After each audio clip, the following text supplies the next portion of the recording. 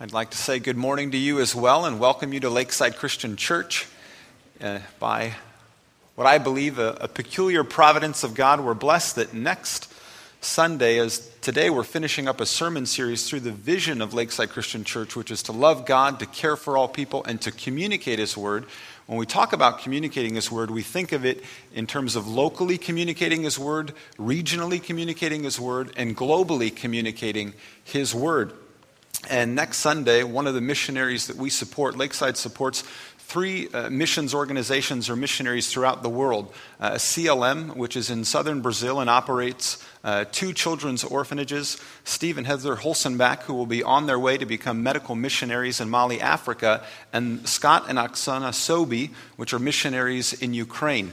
They're actually in town on a furlough for about 2 months, and so Scott will be with us next Sunday and preach from God's Word for us. So we'll get to hear from Scott directly. We're going to have a lunch after church, and so all of you will have a chance to meet them personally, but they also have a website, thesobis.com, and some of the pages on the website are up there for you. So even in advance of their presence with us next week and Scott's message for us as a congregation, we encourage you to take some time this week, look up thesobis.com, and consider, get some more information about their ministry, what Ukraine is like, and ways that you can intentionally pray for them so that when you have the opportunity to see them in person and maybe ask them a question, you can ask that question having been informed of some of the work that they are already doing. But we are incredibly excited that they are willing to come and join us next week. And so we encourage you to come, to invite somebody else to be here and to hear what God is doing in Ukraine through this family and through this pastor. Also this week we have, starting in our local school system, which is one of our regional commitments, a Good News Club is beginning again at Judith Resnick. And if you're interested in participating, if you have the availability, it's a 2-hour commitment on Tuesdays from 2:15 to 4:15. But Good News Club is connected to Child Evangelism Fellowship. And Good News Club is an after-school program which we actually have supported in multiple school systems. But kids in a public school can stay after for 2 hours and receive Bible instruction through a Bible club called the Good News Club. At this particular school, we have 100 kids enrolled in the club from kindergarten through 5th grade. And so we can use as many volunteers and helpers that are willing to participate. And if you're nervous about it and you want to come for a week and see what it's like and see where you might fit, you're more than welcome to do that. But this Tuesday, it starts up again at Judith Resnick, which is only about a mile away from here on Market Street towards Akron. And if you have more specific questions, you can ask Barbara Velios or any of the regular volunteers that help. But it begins, and it's a 12-week commitment starting up here now in the spring to share the gospel in a public school in our area. And so we encourage you to consider it. And if you're not able to do it, we recognize from 2:15 to 4:15 on Tuesday won't work for everybody. We hope that you are regularly thinking about ways that you can be communicating the gospel to others, because that is what we are called to do as a body of believers, to think together how we can communicate His Word. And to focus on that very subject, we'll turn in our Bibles to Jeremiah 33, which if you're using one of the pew Bibles that was provided for you, you'll find it on page 662. And before we consider what is this great news and vision that Jeremiah received in prison, we'll turn one more time to the Lord in prayer. Heavenly Father, as we open our Bibles, we ask that you would give us open minds and open hearts. Father, many of us struggle with just being familiar with what your message is. And we're so familiar with it that when we hear it afresh, it doesn't move us. It doesn't motivate us. It doesn't encourage us to action. It sounds almost like the same old thing. And Father, we repent from that because the news is so great, it's so amazing, that it should never become boring or dry or stale to us. And so we pray that your Spirit would fall fresh on us, that you would help us to get into the experience that Jeremiah had in a prison cell, and that the joy and the wonder that he would have experienced in getting this vision from you would capture our imaginations, our dreams.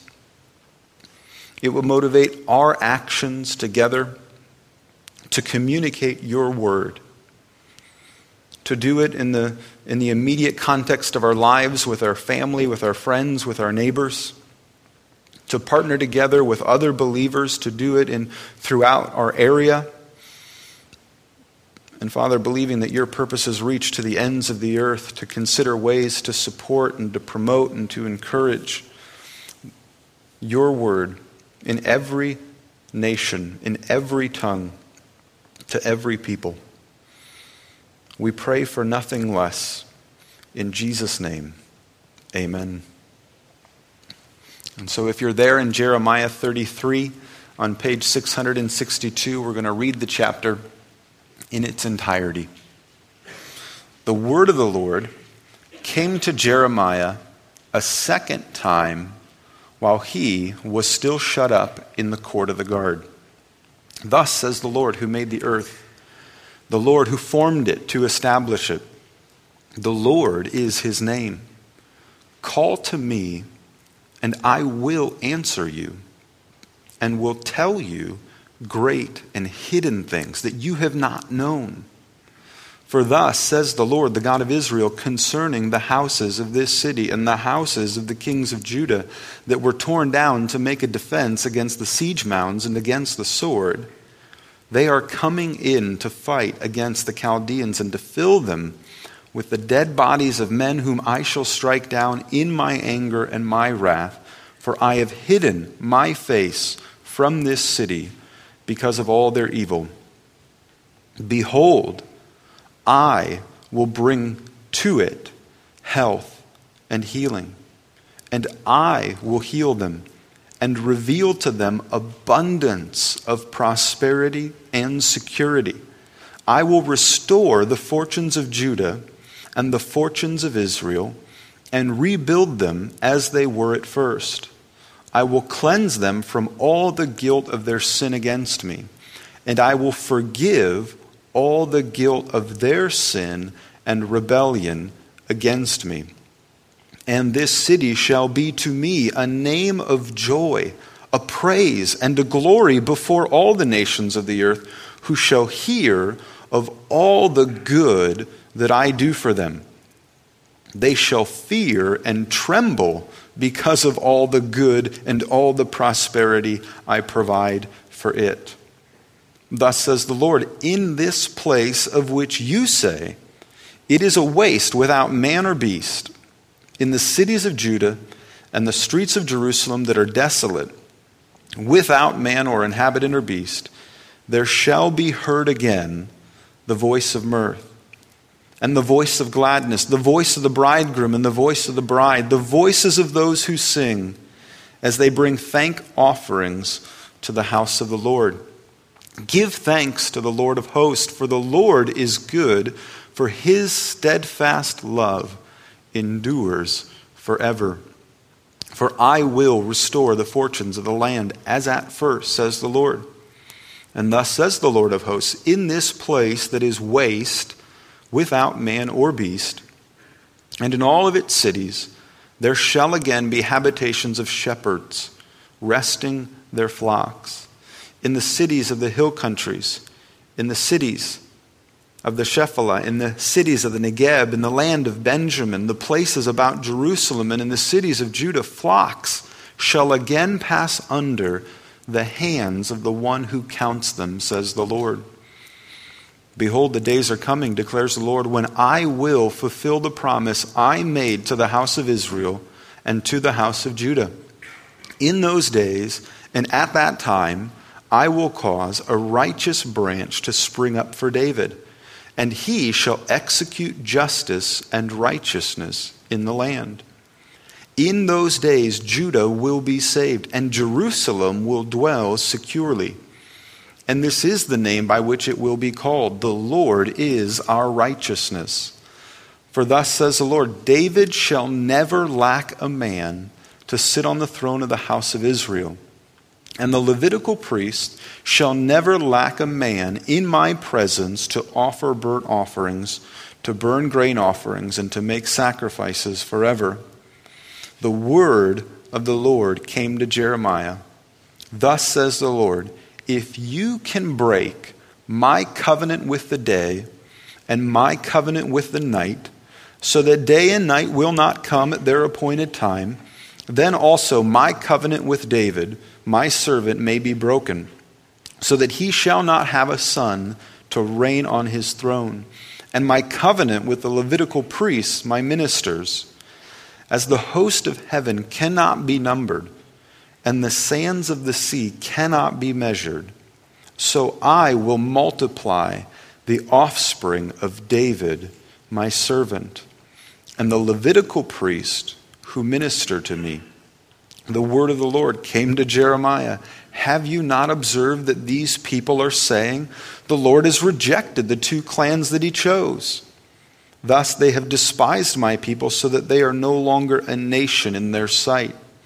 And thus says the Lord, if I have not established my covenant with day and night, and the fixed order of heaven and earth, then I will reject the offspring of Jacob and David my servant, and will not choose one of his offspring to rule over the offspring of Abraham, Isaac, and Jacob.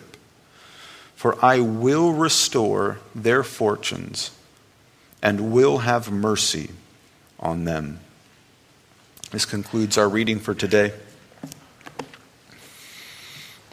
What an amazing passage of promise that the Lord gave to Jeremiah, whereas verse 1 tells us he was still shut up in the court of the guard.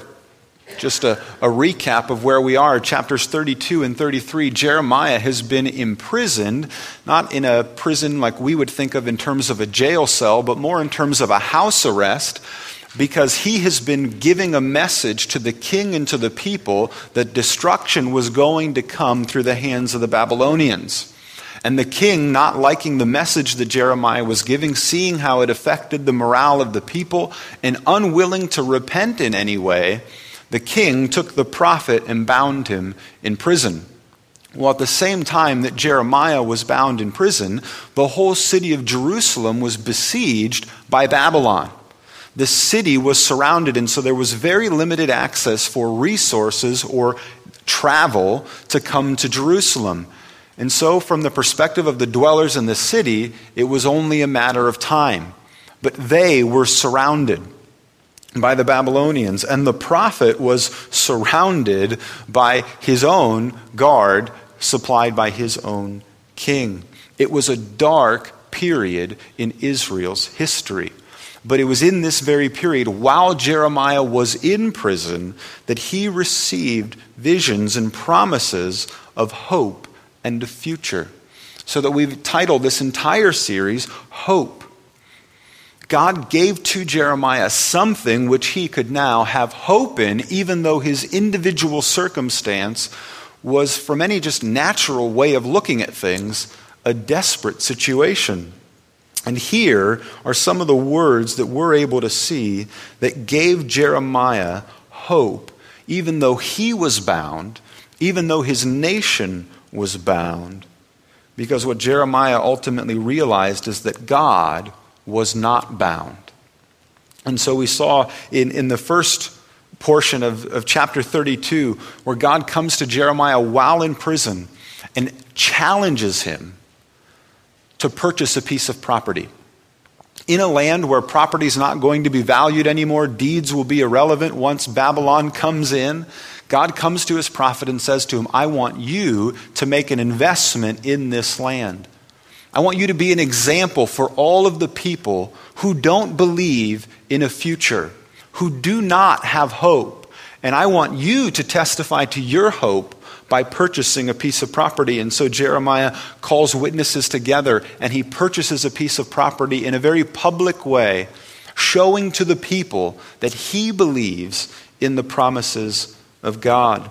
And so we saw how oftentimes our willingness to love God and to grow in our relationship to him, we will experience that he asks us to do things that are risky. He asks us to do things that testify to our hope and our confidence in him, even when the world around us doesn't seem to get what it is we're hoping in. And so Jeremiah purchased this piece of property as a testimony to his confidence in God. And then last week we saw how the rebellion of the people from God, it didn't just affect their worship, but it affected the way they treated one another. And so we saw last week that one of the most popular ideas that floats around in our culture today is a lie, which is that it doesn't really matter what you believe about God or if you believe anything about God. All that matters is if we can simply get along together. If we can treat one another well, who cares what you believe about God? Where the Bible always insists what we believe about God affects the way we treat one another. What we believe about God affects the way we treat one another, so that at the very same time that the people of Israel were rebelling against God and worshiping idols, they started abusing one another, and they started manipulating one another. And because of that abuse, the judgment from Babylon came upon them. And so our love for God will work itself out in our taking risks for God and also the way in which we treat one another. Do we care for one another? Well, if we believe that God has made us all and that he's made us all equal, that he has put his image in each and every one of us, then we ought to be characterized by the care and the concern and the love that we have for one another. And here, a message now again comes, a promise of the future. Even though Jeremiah believes it, even though he's already taken a risk in purchasing a piece of property, God brings the message again to him. And some of us are there. We've heard the message before. We've taken steps in faith in response to it. But that was a couple of years ago maybe. And it would be nice to get some reaffirmation of the promise that was given. Even though we believe it, even though we're acting in obedience to it, God is merciful to bring his good news to us again and again. And this he does to Jeremiah. He says, though the judgment is coming, and our passage describes this judgment graphically, things will get so bad in Jerusalem that neither beast nor man will dwell there. It's just going to be a ghost town. You're not going to hear wedding bells ring in a church where somebody's celebrating a wedding. People aren't even going to be able to appropriately bury their dead. It's just going to be a desolate wasteland. Nobody's going to be there. The destruction will be complete and total. And this is something that all of the people are sensing is on its way. And the Lord comes to Jeremiah and says, even though that will happen, I promise you a future. I promise this place a future. And one of the things that we learn from the very beginning is that our sin and our rebellion in no way affects the way in which we are valued by God. This is something I think we all struggle with. When we disobey God and rebel against him, we think of ourselves as less valuable to him. And the Bible insists that as being a part of his creation, we are infinitely valuable. Because his image is marked upon us, we are priceless. And even when we choose to rebel against him and disobey him, we don't lessen in our worth or our value. And so when we encounter somebody, not only ourselves, but somebody else who we see is walking away from God, that person is not less valuable than you are. They're lost. They're not any less important than you are.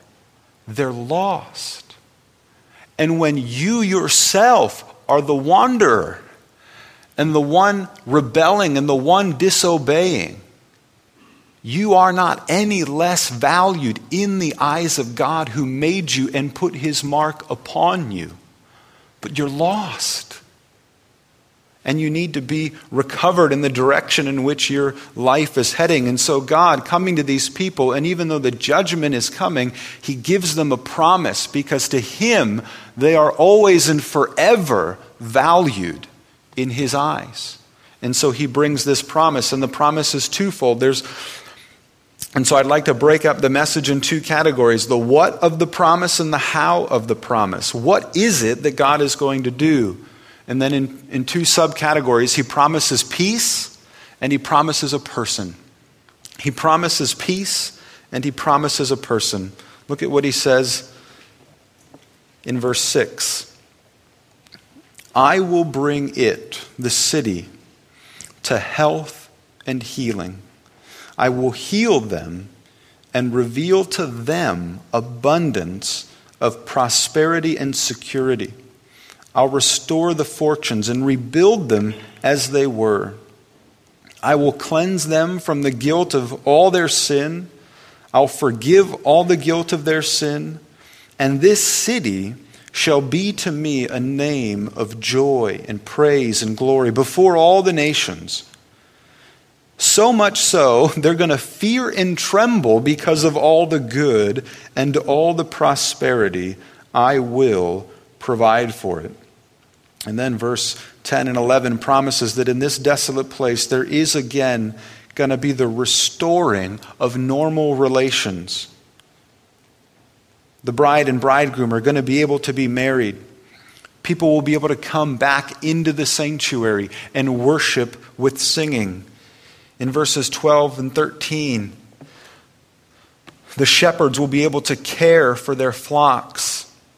They'll be able to count them as they did before, but it paints this picture of a city and a society where peace exists, where you have the opportunity to grow, to prosper, where what you own and possess is secure, and you're not afraid of somebody else taking it from you or being jealous of you because you have it. But it paints this picture of what we'll sometimes describe as a utopia, a society where things are going well, shalom, peace in all the relationships. And when we look at the way in which it's described, whether we come here today as a believer in the Lord Jesus or not, there is something about this vision and this place that captures our imaginations.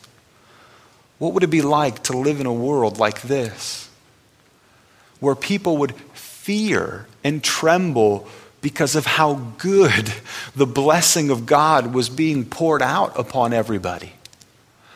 And the prosperity and the security and the health and the community and relationships that would happen when something like this was being experienced.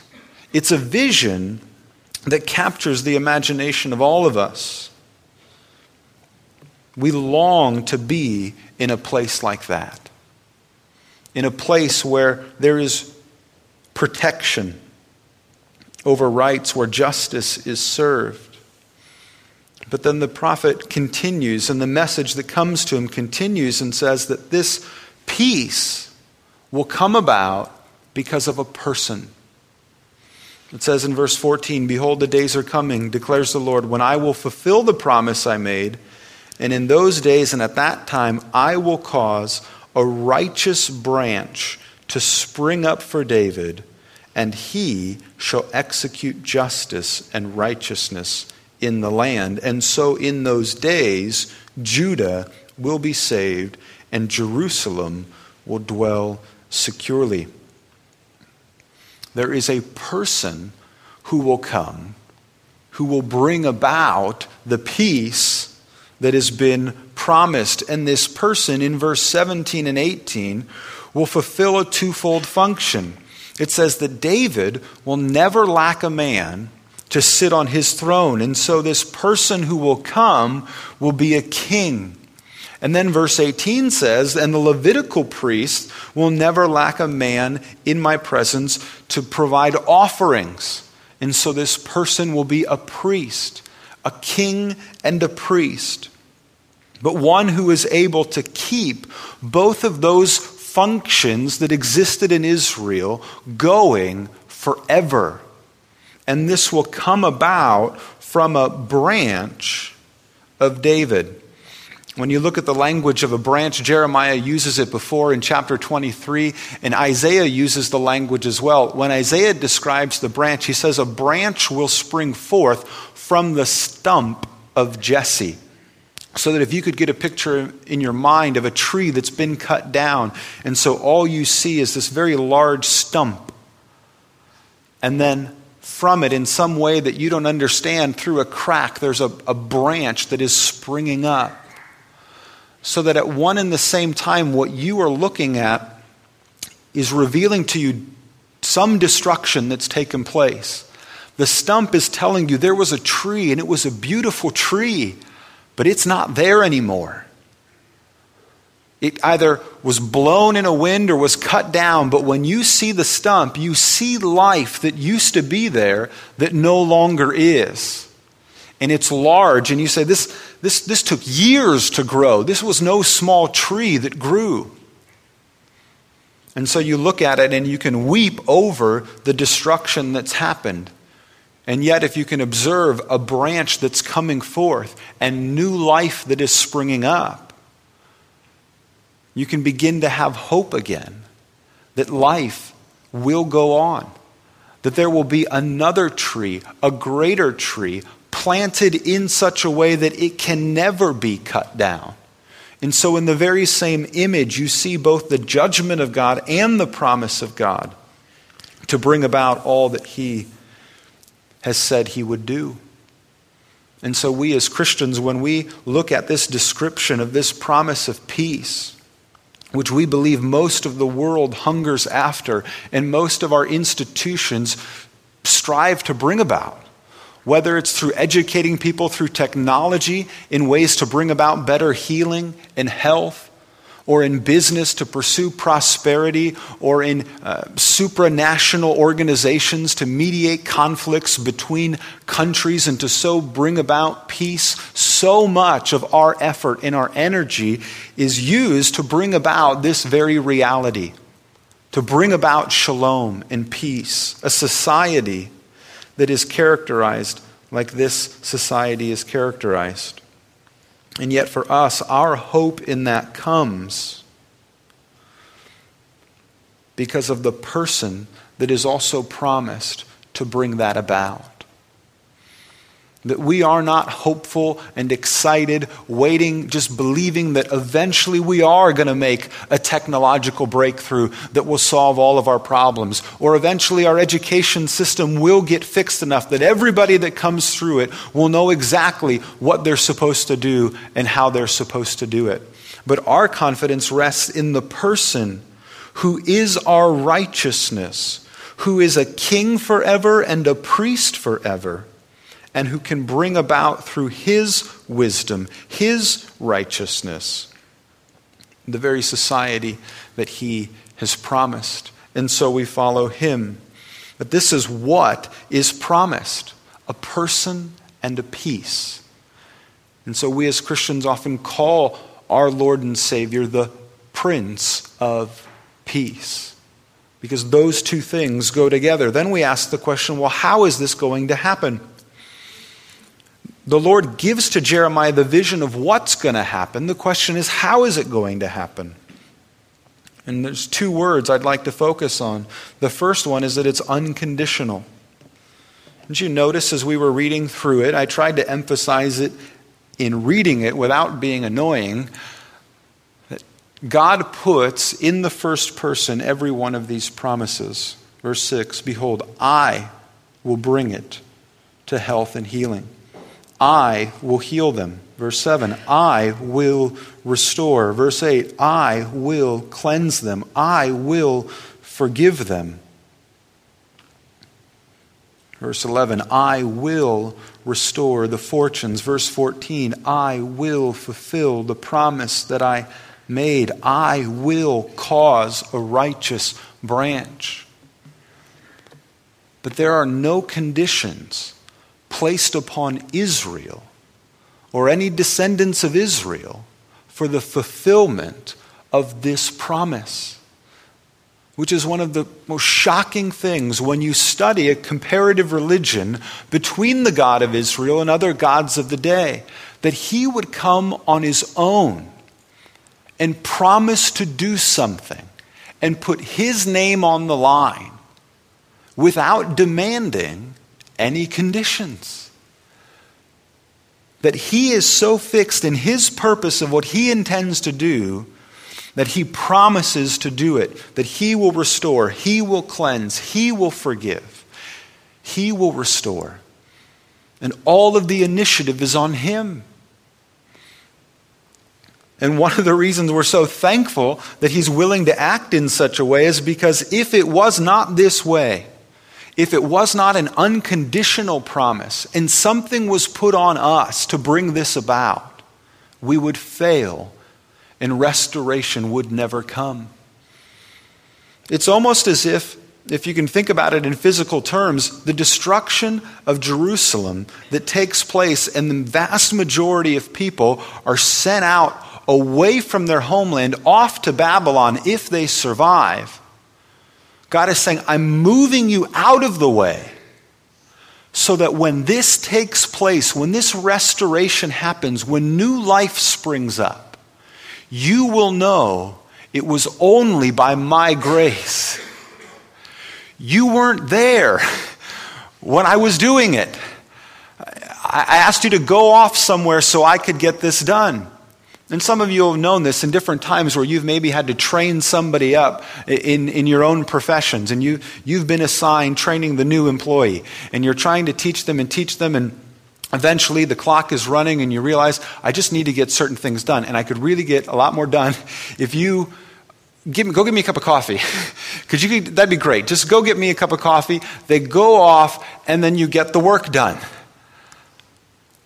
Now, eventually your hope is to get them to a place where they can get the work done. But it's almost something like that happening here, where God is saying, as you're being removed, as you're being separated from this land, you're not being separated from the promise, but I'm the one who's going to bring it about. I am the one who will receive all of the good and all of the glory and all of the praise for what is going to be done, because I, without condition, am going to restore the fortunes of your people. It's his promise. It is without condition. And then did you pick up, as we were concluding, what it says here at the end in verses 21 and on? It's not only unconditional, it's irrevocable.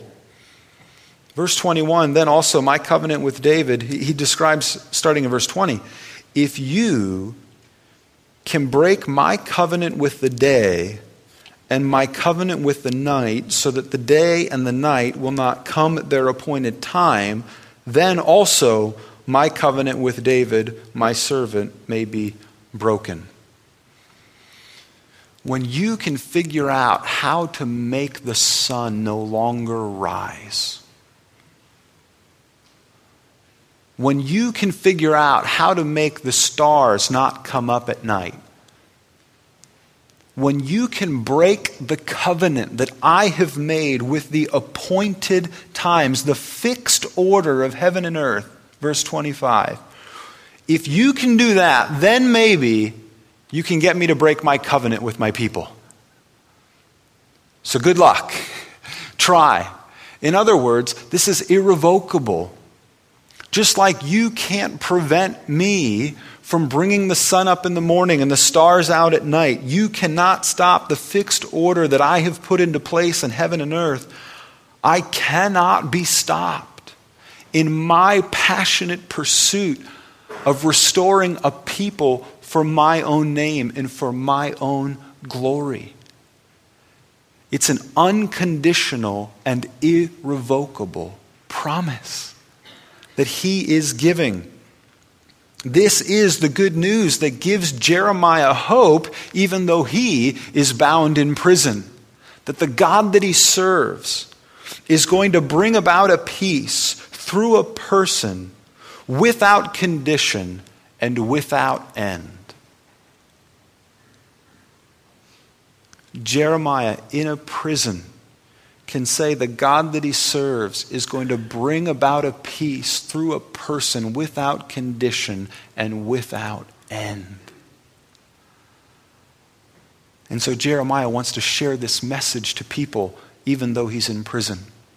And we, as recipients of this message, as heirs of the promise of all the blessings that come through Jesus Christ, the person who is King forever, who is our Prince of Peace, who has promised that as he left this earth, that he is going to prepare a place, and a place that Revelations describes much like Jeremiah describes here, where there will be no pain and no suffering, where there will be security and prosperity, that our Lord has promised to us those things.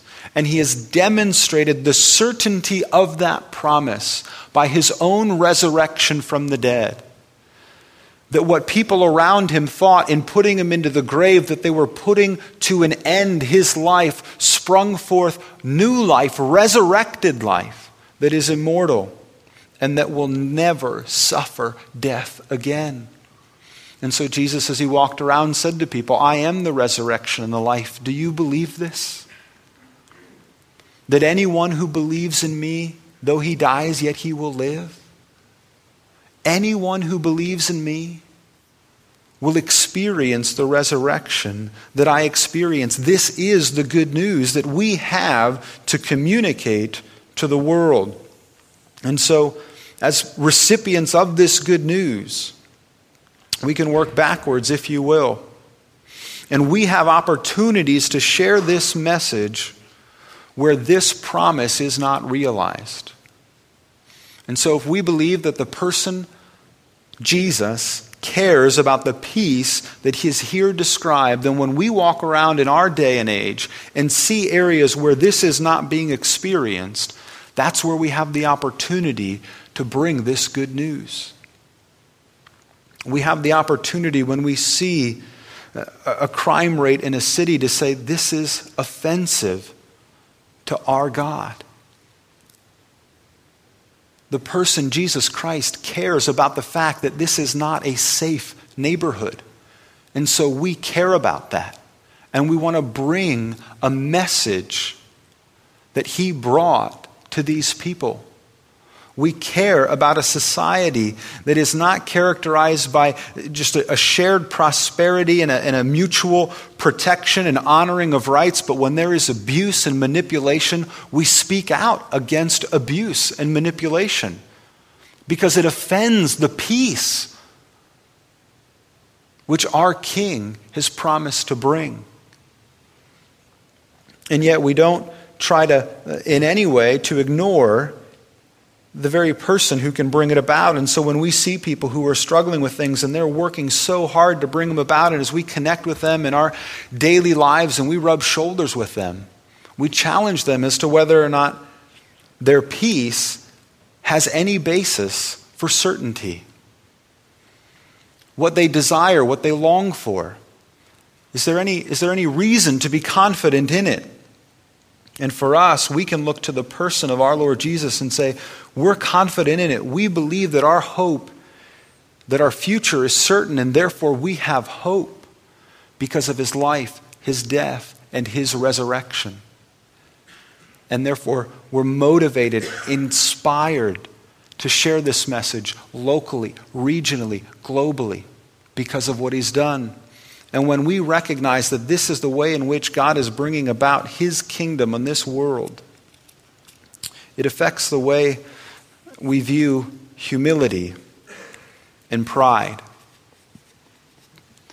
See, when you understand that salvation rests in you and what you can accomplish, or your evangelism rests in you and what you can accomplish, then it would be proud or arrogant for you or I to walk around with any sense of confidence and hope in our salvation or the salvation of anybody else.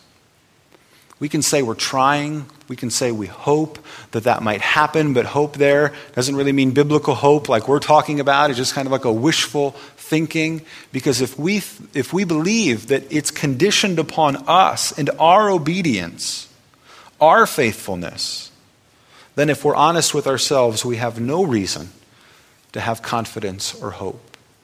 But when we believe that it rests in Him and His willingness to stay true to His word, to be faithful to His promise, to accomplish His purpose, then we can have confidence in Him, in our salvation and in the salvation of others without being proud. Because we're simply taking Him at His word. When you stand in confidence of your salvation, and as you go forth to evangelize and believe that others will be saved, you can go forth in confidence and humility because you're simply humbly taking Him at His word. And so the challenge for us as believers individually and collectively as Lakeside is, are we characterized by this humble confidence in God's willingness to fulfill His promise?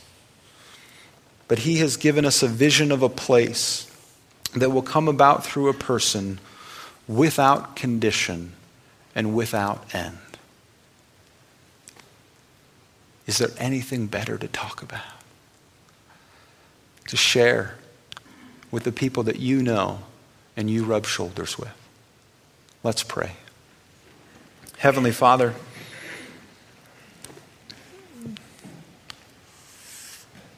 we thank You that the vision of You and who You are and what You have done for us just so far exceeds our own understanding. We can't wrap our minds around it. Father, that no matter how much we rebel, no matter how much we run away, we never become less valuable in Your eyes. But You treasure us. And because You treasure us, when we're lost, You come to find us. Father, I pray that someone here who thought that they were coming looking for You will discover that You have been looking for them. That You left heaven to look and to search. Father, that You are willing to leave the 99 and to go after the one that is lost. Father, may no person here think of themselves as less valuable or important in Your eyes, wherever their life has brought them to. And Father, we pray that You would just continue to fan the flame of our imaginations, our dreams, and our plans, who've embraced and received Your person, our Lord Jesus. And that You would allow our lives to be characterized by a humble confidence in all that He is bringing about in our world and in the world to come.